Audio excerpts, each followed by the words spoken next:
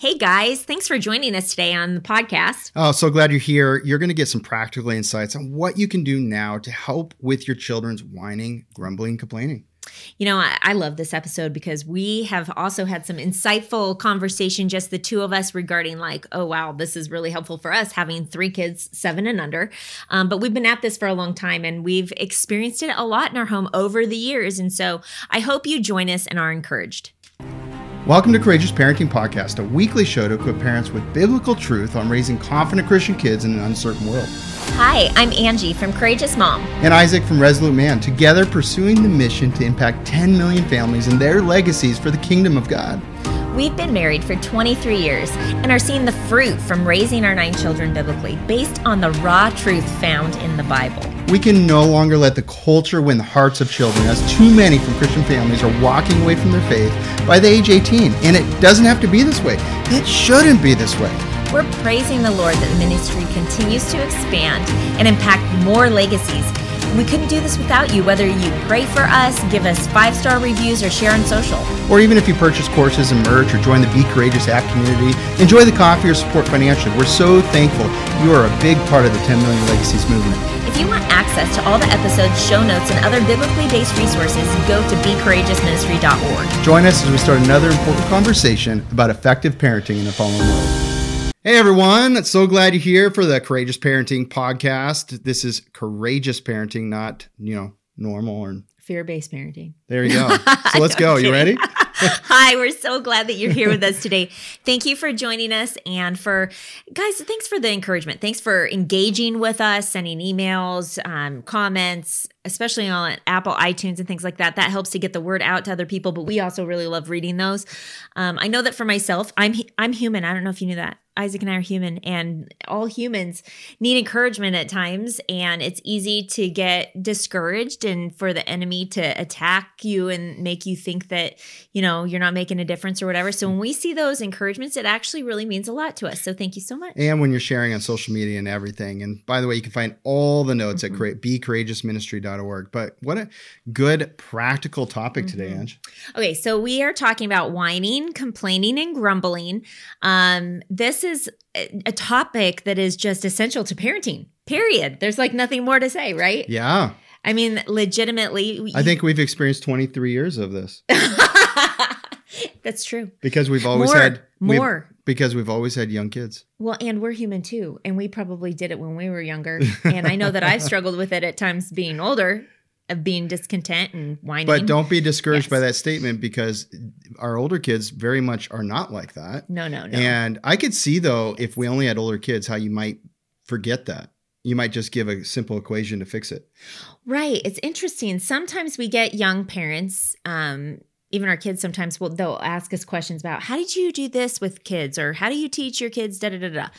And it's interesting because if we were done with that season of life, we would probably have to sit there and think for a really long time and go, let me get back to you on that and think back. And then when we came back with an answer, it might not be like as full as we're blessed to be able to give, because we're literally living it still. Yeah. So right? we have 3, 7, 5, and 2-year-old. Yes. That are the young ones. That's right.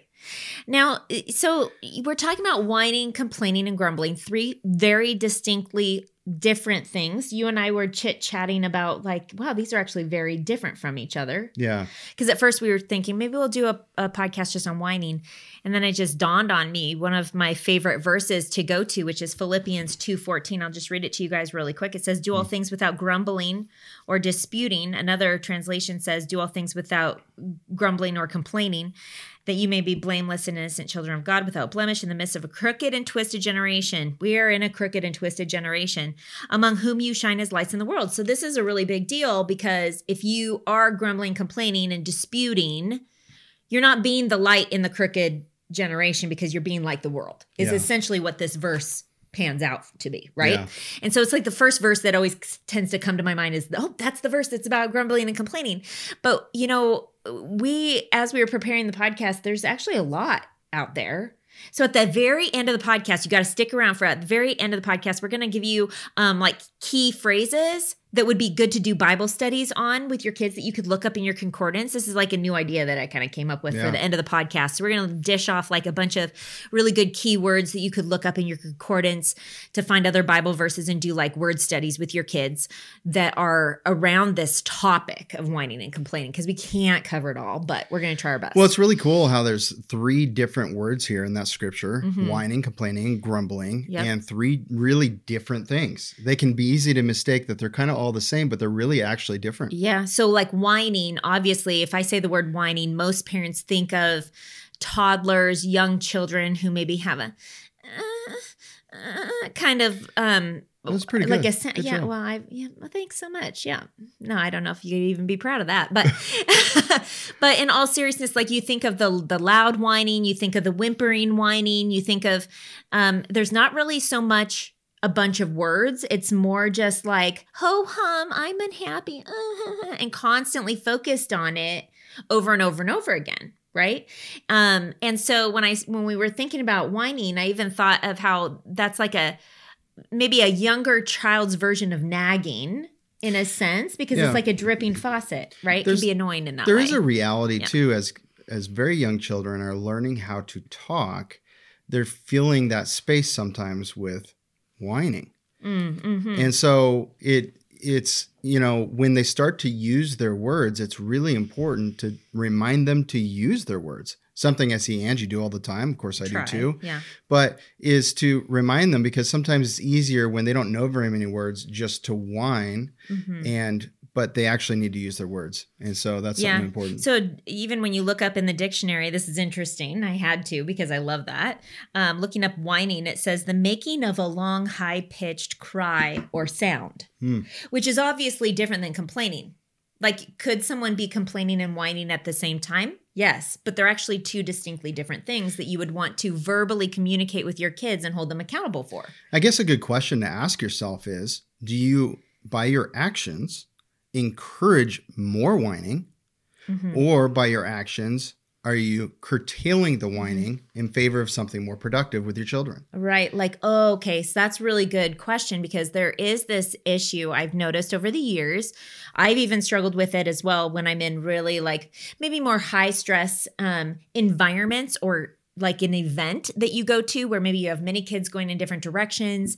And let's say, that one kid is going to be more prone to whine because they have a hard time sharing something, right? So maybe you as a mom, to curtail the event of whining, you try to distract your child away from that temptation, and you kind of direct them in a different direction, which some people would call helicopter parenting. Other people would be like, I don't know, I could go either way on that, because the truth is eventually you need to be in situations where your child's tempted, and in that sense, like that's a normal situation to play with other kids. You can't just direct them away from playing with other kids all the time. It's not that you want them to be in a position of being tempted, but you want them to experience being able to overcome that temptation. And so being there to maybe help them manage their emotions, and to say, let's try practicing calming down. And you can even practice that ahead of time. And so instead of moving your child and directing them away from it, what I would probably encourage other moms to do, because I had to make this distinction in my own life, is instead not have the adult conversations at the event, but sit down with the kids. And if my child started struggling, to start reminding them of those calming things that we do to have self-control over our emotions, so that they don't begin whining, so they can stay and continue playing. Also, I think the thing that encourages whining the most is actually giving them what they want, what they're whining for. Yes. And so that can be easy to do in certain situations where we're tired. We start to subconsciously, maybe we haven't even acknowledged that we believe this. We start subconsciously believing just that's the way kids are, or we're too tired, and accepting it, and we're kind of tired and we feel beat down. But I just want you to remember, in that moment, you're either discouraging the continuation of this habit, or you're encouraging it by your actions. And if we give in to what they want, you're anchoring behavior for the future to repeat. That's interesting. We had a little situation today, even. I think about coming home. I had a doctor's appointment. I came home and one of the boys had been coming out from his nap, and the big boys were kind of in charge in the sense that they had put him down for a nap and they were doing their other things, and he came out and I saw him out and I didn't know if he had napped or not. And they're like, no, he hasn't napped, Mom. But I was trying to have a conversation with them and he was like, I'm going to jump on a trampoline. And he starts like heading towards the trampoline, and I was like okay with it in that moment because I wanted to have a peaceful conversation that's uninterrupted and not having the whining going on, because that's what was happening. He was literally whining in my ear and I couldn't hear other people in conversation. So my thinking in that moment, even today, you guys, was if I let him go jump on the trampoline for 5 minutes, he'll wear himself out more and maybe he'll go down for a nap easier. And 2, he won't be whining in my ear so I can get this conversation done faster. But the boys even held me accountable. This is my 13-year-old and my 15-year-old going, but Mom, no, he can't do that because then it's like a reward for getting out of bed. And I'm like, okay, yeah, you're right. And so, you guys, that is awesome. Like that right there, I look at my teenagers and I go, they were raised right. We did a pretty good job that they know not to do that. And they're like telling me what was happening because I literally just gotten home communicating with Mom, and to see that wisdom that they would be good parents. That's what you want for your kids. You need to follow through so that they follow through with their kids, right? More practical insights in just a second, but I want to take a moment just to say, hey, come join us in the Be Courageous app. It's a fast growing community of like-minded believers. It is an amazing vault of content exclusive to the app. There's so many things there. You can find out more at becourageousministry.org before signing up for the app if you want, or just go look in your app stores for the app there. And it's an amazing community. Another cool thing that we're doing now is we're tying in this podcast, every single episode, to activity in the app. And so what we're doing when this comes out on Tuesdays is we're putting in a quick summary title of it and saying, ask us anything about the episode. And Angie and I are going in there and answering questions for that week's episode. In addition, for this episode, we're going to try it out, is we're even going to, after the end of this, we're going to do a little chit chat about the content shared in a real even more candid way. And we're going to put that in the app, maybe 7 minutes of extra content. And then there'll be Q&A in the app too. So that's just one very small piece of the massive value in there and powerful community. Be Courageous in your app store. You can find out more there. One other thing at becourageousministry.org is the free Biblical Parenting in a Changed World workshop. You get the 8 foundations of fruitfulness in parenting during these unprecedented times. It takes way more courage and intentionality than previous generations. You've got to attend that workshop. It's short, powerful. You also get a 13-page download. So all of that stuff at becourageousministry.org. It's for free. So we're super excited that you guys are here listening. We're talking about whining, complaining, and grumbling today. Let's just, I want to share with the definition. We talked about the definition of whining as like a high-pitched cry or annoying sound is what the dictionary called it. The definition of complaining is the expression of dissatisfaction or annoyance about something. And then when you look at the definition of grumbling, it's the action or fact of complaining in a bad-tempered way.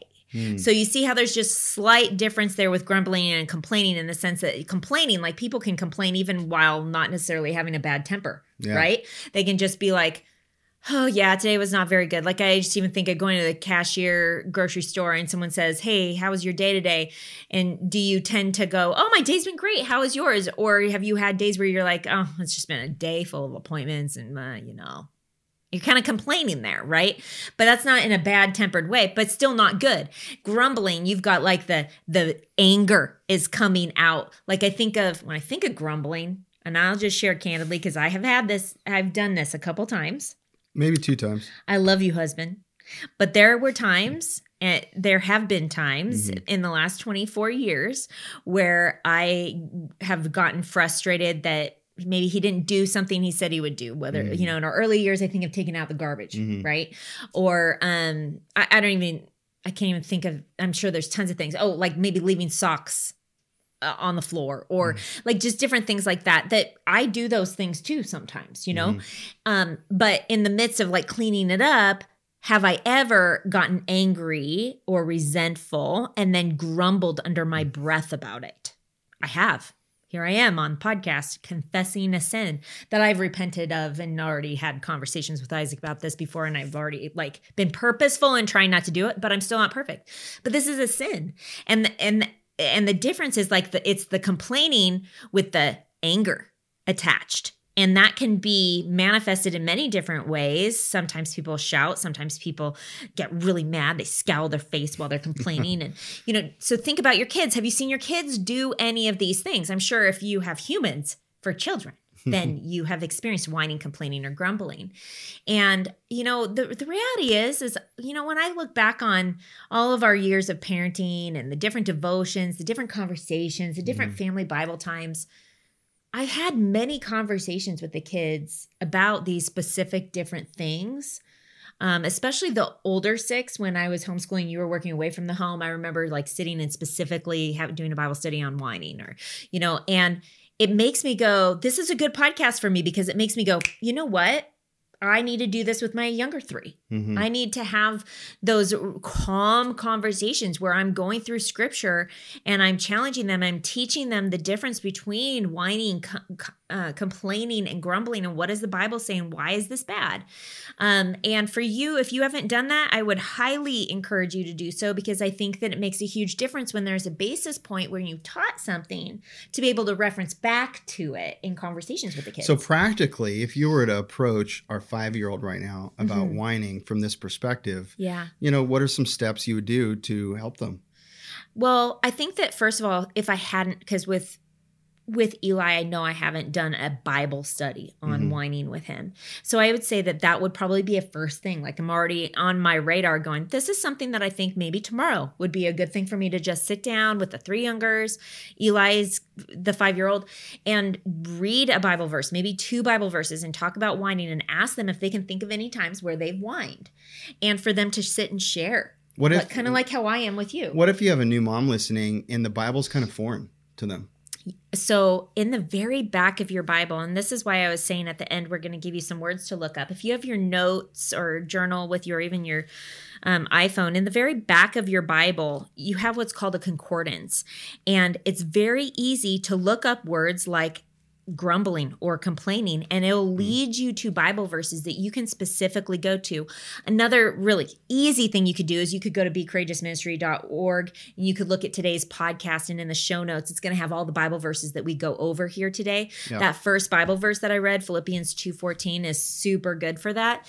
The next one here. So when I think of grumbling and complaining, the definition of complaining, for example, was dissatisfaction. And I think that that's really at the heart. If there was a heart-rooted issue, it would be dissatisfaction, discontentment would be at the heart of all 3 of these things, actually. Yeah. And then, of course, there's obviously selfishness. If a whining is going on, it's because somebody wants something and they're trying to get you to give it to them through an emotional form of manipulation or begging, if you will. And for a little child that doesn't necessarily know how to communicate really well, their form of communicating, I want that, sometimes can be whining. But you can train children not to whine by teaching them and communicating with them. No, this is not how we talk. Mommy can't hear you when you're whining, which I know you didn't ask about the 2-year-old, but that in the first 2 years of their life, that's something that I say often is, I can't hear you when you're yelling or whining. You need to calm down, use your words, teach them, do you want this? Yes or no? Yes or no? If they don't know how to talk. Huge, because sometimes we just try and pacify them. We just try and solve the problem without, because you can kind of guess what they need. But I love how you do that. You actually slow down. You're a little more patient, and you in a way strongly encourage them to actually communicate. Yeah. Because that's what it takes. The natural fall to things is human beings sometimes is mediocrity, and what you're calling your children up to is a productive way of communicating and to try harder and I love those practical steps for the young ones. These things could also work for older kids if maybe you didn't do that. It's never too late to do this, and I just think it's so important, because if these things aren't tended to, it's just like the garden. If you don't tend the garden correctly, all the weeds come in, it becomes chaos. You can't even walk in your garden anymore. Yeah. And that's like an adult where this stuff has never been tended to in their life. And you don't want to be launching complaining, grumbling, whining adults into the world. Yes. And I will say, I want to give a couple more little tips for the little kids that maybe are not super verbal yet, because whining is one of the natural forms. Like if they're upset about something or something hurts them, for example, like I think of Xander who like dropped a can in the pantry on his toe and his toe was hurting and he comes out and I didn't know what had happened. And the only word he can say is toe. So he just like toe, and he's whining and I'm like, okay, but I'm looking at his toes look normal, and I don't know what's going on. So I pick him up and I hug him. And I try to get him to calm down. I say, can you calm down and tell mommy what you need? And that, like, I'm not always super patient about it, but I do try, like, a lot to try to model for him, like, take a moment, take a breath, calm down, and then speak. Like, slow down. It doesn't have to be fast. I'm here. You're okay. And sometimes that's what kids need to hear. They need to hear, like, mom's here. She's paying attention to me. She wants to know what's wrong. Like for them to perceive that from us sometimes just takes us making eye contact, hugging them, getting in their space, reminding them how to calm down, reminding them that you want to help, but you can't if you can't hear them and you're whining and you can't hear when they're whining. And so like, I think that a lot of times people assume that kids can't understand us if they can't speak. And that's simply not true. If that was true, then no one would ever learn how to speak because no one would ever talk to a person that can't speak. Yeah. And so we have to give our kids some credit, give God some credit that he created humans with an intelligent design and that they are learning constantly and they do understand more than we think they do. And so talking to them clearly as a person to a person, being patient and calm, and letting them try and screw up their words while they're trying to get them out and trying to guess. And then, and sometimes making it easier for them, like I said before, yes or no, this, yes or no. Like, I don't know how many times my child's wanted something, not being able to speak clearly, been whining, and I've had to go in the pantry and give them multiple options and say yes or no. And then finally he gets it. And I'm like, okay, that word is connected to that thing. Like I get it now. And so that takes time, like learning how to communicate with someone who's learning how to talk. Absolutely. And by the way, just real quick we have the Parenting Mentor Program. I encourage you to learn all about it at courageousparenting.com. It is the most powerful resource that we believe exists today for equipping confident Christian kids for an uncertain world. It is robust and it's going to take a little bit, but the beautiful thing is you always have access and it's self-paced. We all start at the same time, but you have access and can go your own pace. And it covers the foundations and the biblical truth about parenting and all the different topics and the hard conversations to have, to discipline, to tending to the heart, to all of these things, but in a curriculum way, which is really, really powerful. Yeah. So anyways, learn more about that and join us for the next one. We also do lives with Q&As attached to that. It's really, really an amazing thing. That's right. So, I want to ask you a question. Do you want more peace in your home? Because really, that's what we're talking about, Everybody wants that, right? Like, and if you have whining, complaining, and grumbling, that's like the opposite of peace. That's like, that's complete opposite of peace. And so Isaiah 26:3 has a huge encouragement for us. You keep him in perfect peace whose mind is stayed on you because he trusts you. We just talked about how discontentment and dissatisfaction is like a root thing of whining, complaining, and grumbling. If our minds are stayed on God and we trust in him, we are going to have contentment, which then leads to peace in the home. It leads to less whining. It leads to less complaining and grumbling. And so this would be like an imperative verse that it's just so beautiful. Isaiah 26:3, if you want to go and you want to memorize it or write it on a Post-it note, put it on in your kitchen or something. But I know that for myself, I have to own that as a woman, I set the atmosphere of the home. Mm-hmm. And so if there's chaos, I take responsibility for that feeling of chaos or hurriedness or the whining, the nagging, all of that kind of stuff. Because the very first question we talked about, we have 3 little things that we just want to talk to you guys about regarding this and helping your home to be more peaceful. Mm-hmm. The first question that you want to ask as parents is, what influences are there that are potentially tempting my child or teaching my child to be more complaining, to be more grumbling, to maybe, or maybe are feeding the whining because they're giving in? And sometimes you can notice that though, right? There's an increase in some kind of behavior that's happening. Mm-hmm. Then you really need to look at, okay, what are the influences that they've been around? Okay, mm-hmm. we've been at this thing with the group. We've been with these friends and so forth. Yeah. And it's not to be nitpicky. It's not to find fault in others. It's to diagnose, are there influences that are causing this to be exasperated in my children, mm-hmm. causing this to grow in my children, going against mm-hmm. what I'm trying to influence with my children. And so what's beautiful is when you start to identify those things, mm-hmm. you can talk to other parents, you can talk to your kids about how to handle that mm-hmm. if other people are influencing that way or how to behaving in that way, how to be a leader, not a follower. And what's so cool about this is there's so many opportunities from when they're a young age, middle school and into high school and onward, where you can teach them little pieces of how to be a leader, not a follower.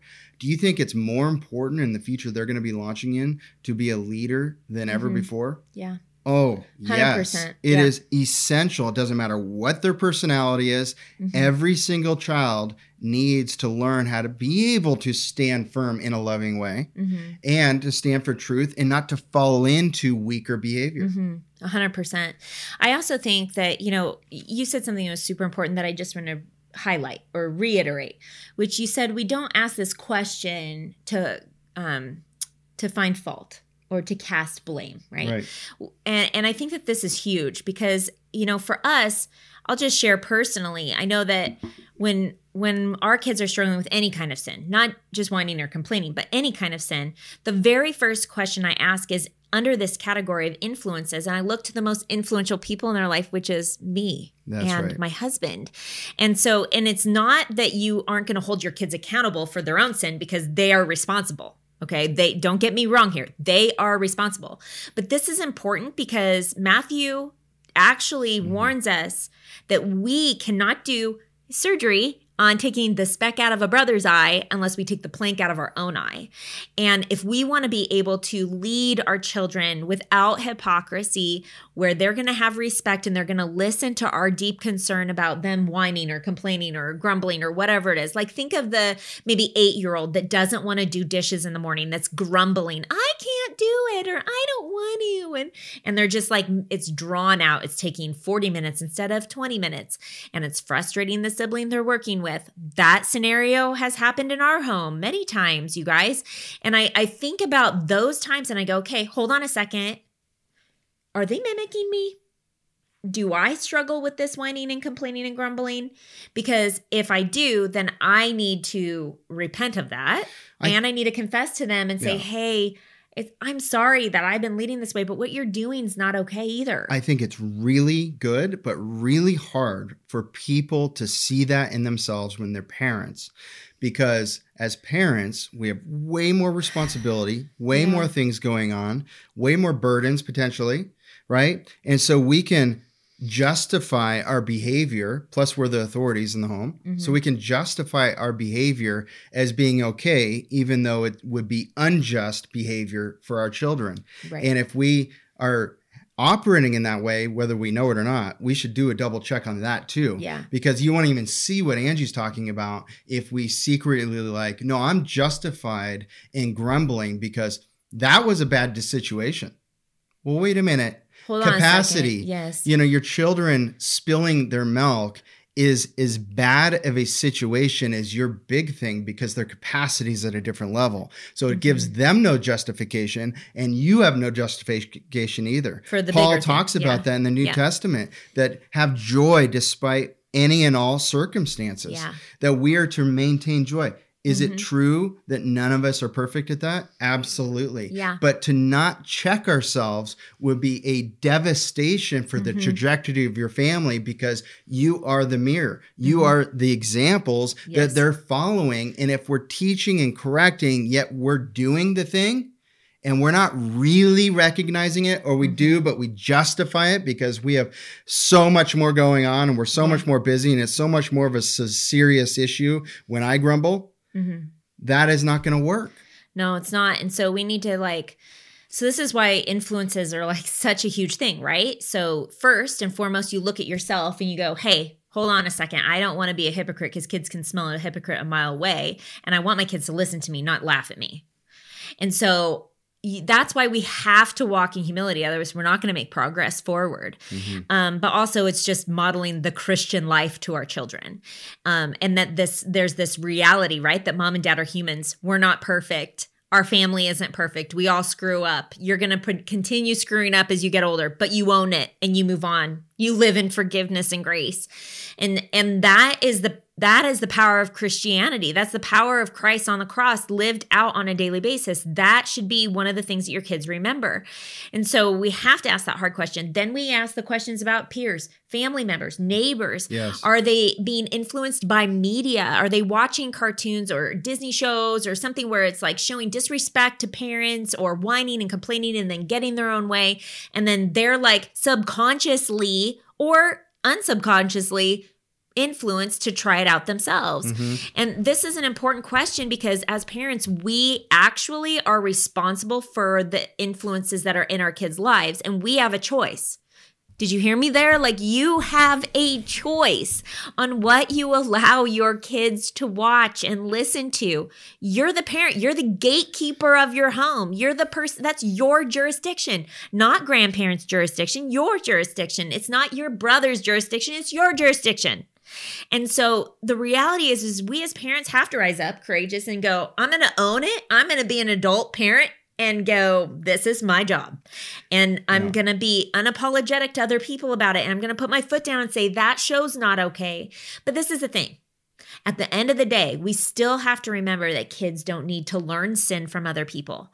While we do take responsibility and we do evaluate influences and we make choices to protect our children and things like that, there is a reality here that folly is bound up in the heart of a child. For all have fallen short of the glory of God. We all are sinners. Kids don't need to learn how to sin. So there is no quick fix on this. This is a consistent effort, consistent influence, and it really requires a consistent heart change towards God's ways versus our selfish ways, versus our impatient ways. And so is there any impatience in your life, right? So isn't that what we're teaching our children, is to have patience, to slow down, not just give them what they want, but talk about what's going on, even pray together, and to over time really point them to Jesus and having a heart for being more selfless than selfish. Because whining, complaining, and grumbling all have something in common: selfishness. Yes. A lack of contentment. And sometimes when you're dealing with this, so as parents, we talk about this in the parenting mentor program that Isaac was talking about earlier, this concept of how we as Christian parents want to teach our kids how to be self-examining. And, this, the world will call it introspection. The Bible calls it self-examination, where we're able to look within our heart and be honest about what we're struggling with. And the reality is that Jesus knew that this was an issue for all people. He knew that whining, grumbling, complaining was a human heart problem.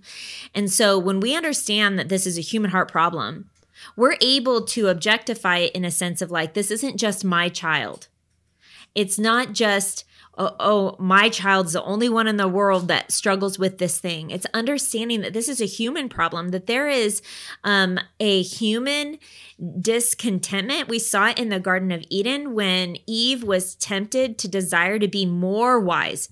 Key phrase being more wise, more knowledgeable. And is it bad to want more wisdom? Is it bad to want more knowledge? No, it's not bad. But there is an element there where we need to understand that she disobeyed God because of her desire for more. And we should not be disobeying God for a desire for more. And Jesus says that we shouldn't. Like in Luke chapter 12, verse 15, it says, take care and be on your guard against all covetousness, for one's life does not consist in the abundance of his possessions. Listen, this was Jesus's words.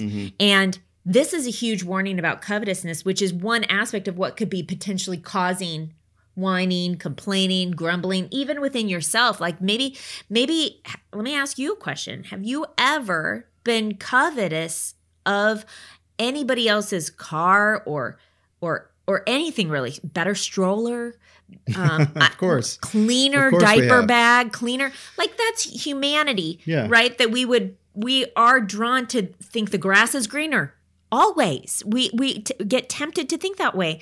But Jesus says, no, there's a better way. It's called contentment in me and understanding that we need to keep our focus on what's eternal here. Our kids don't get that.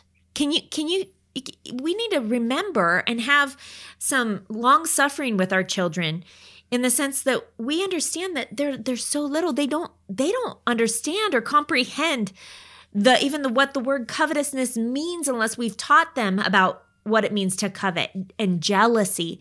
And that if that is left unchecked in your heart, that can turn into a bitter root. And then what comes out of your mouth is the whining and the complaining and the grumbling. So I think that it would behoove us all as parents to understand that the whining and the complaining and the grumbling is really a reflection of something deeper within our hearts. And it really comes down to our character. Their character is being formed one day at a time over a lot of weeks, months, and years. And that time goes really fast. And so we need to seize the day, seize the week, and seize those moments within that these things are happening and really take them seriously, to not just kind of overlook.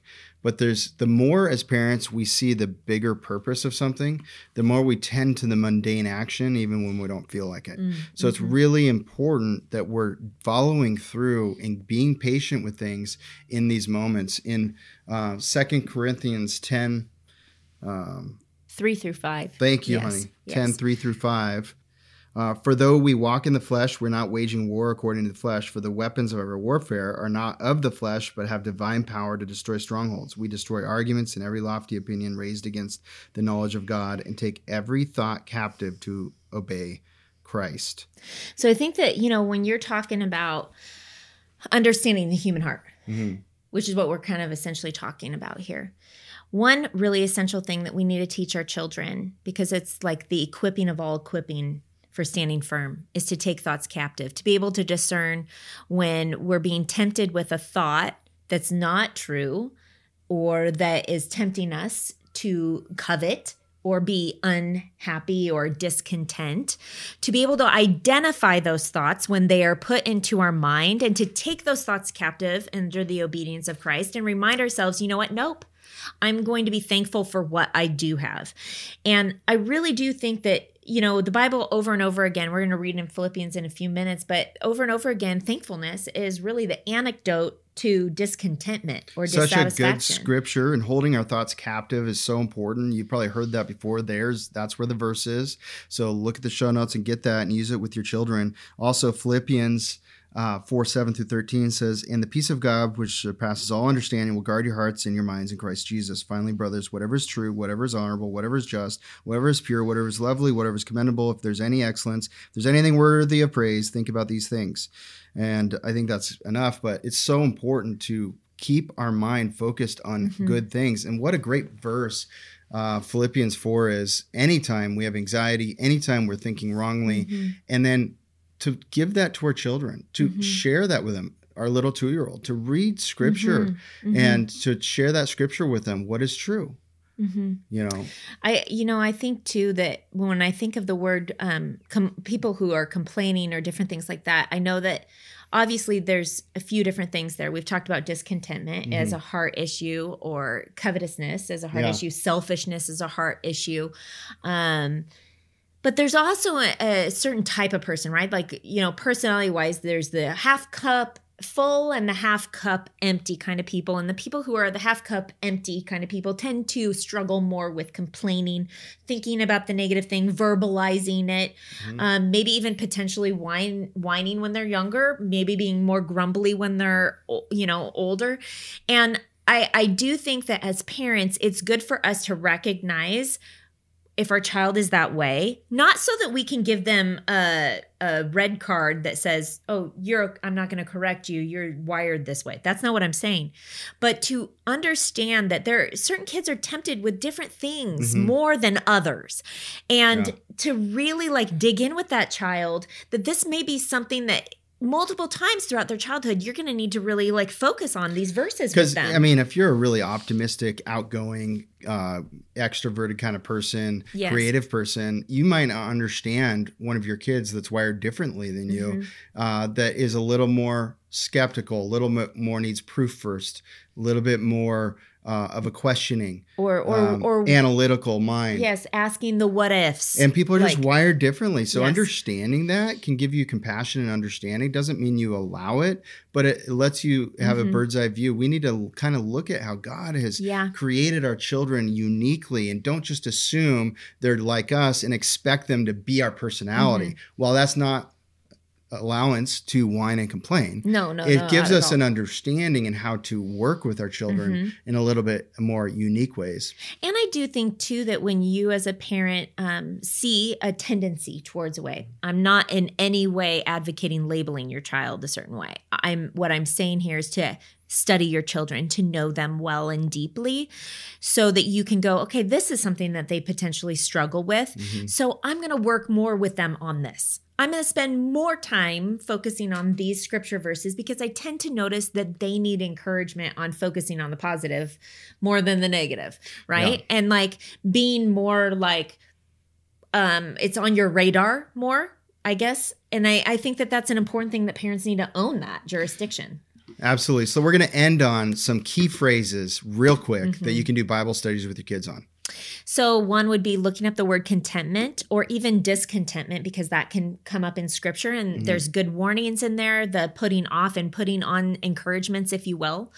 Another one is being satisfied or dissatisfied with life and circumstances and things like that. It's so important that we're analyzing that, and we can look up scripture on that. What about being grateful or ungrateful, right? Another would be the tongue. James, that comes to mind, is the power of the tongue. And there's lots of other verses as well. It's so important that we understand the power of our words, and teaching our children too, the power of their words, that their words have influence, is going to help them so much in cultivating good relationships. Or if you don't, it's going to cause them to not build good relationships, right? The power of the tongue is so, so important. So we hope this has been helpful. Join us in the app for the after conversation and Q&A. And we're so glad you're part of the ministry. Thanks for joining us. Hey, thanks for listening and being a part of the 10 Million Legacies movement.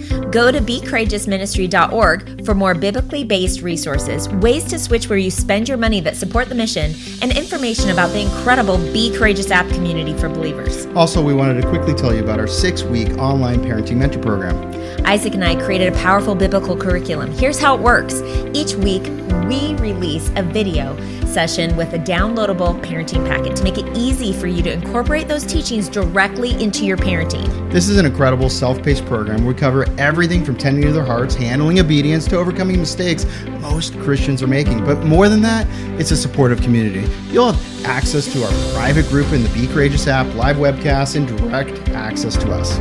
If you're interested in joining our next online parenting mentor program, secure your spot now at becourageousministry.org. That's becourageousministry.org.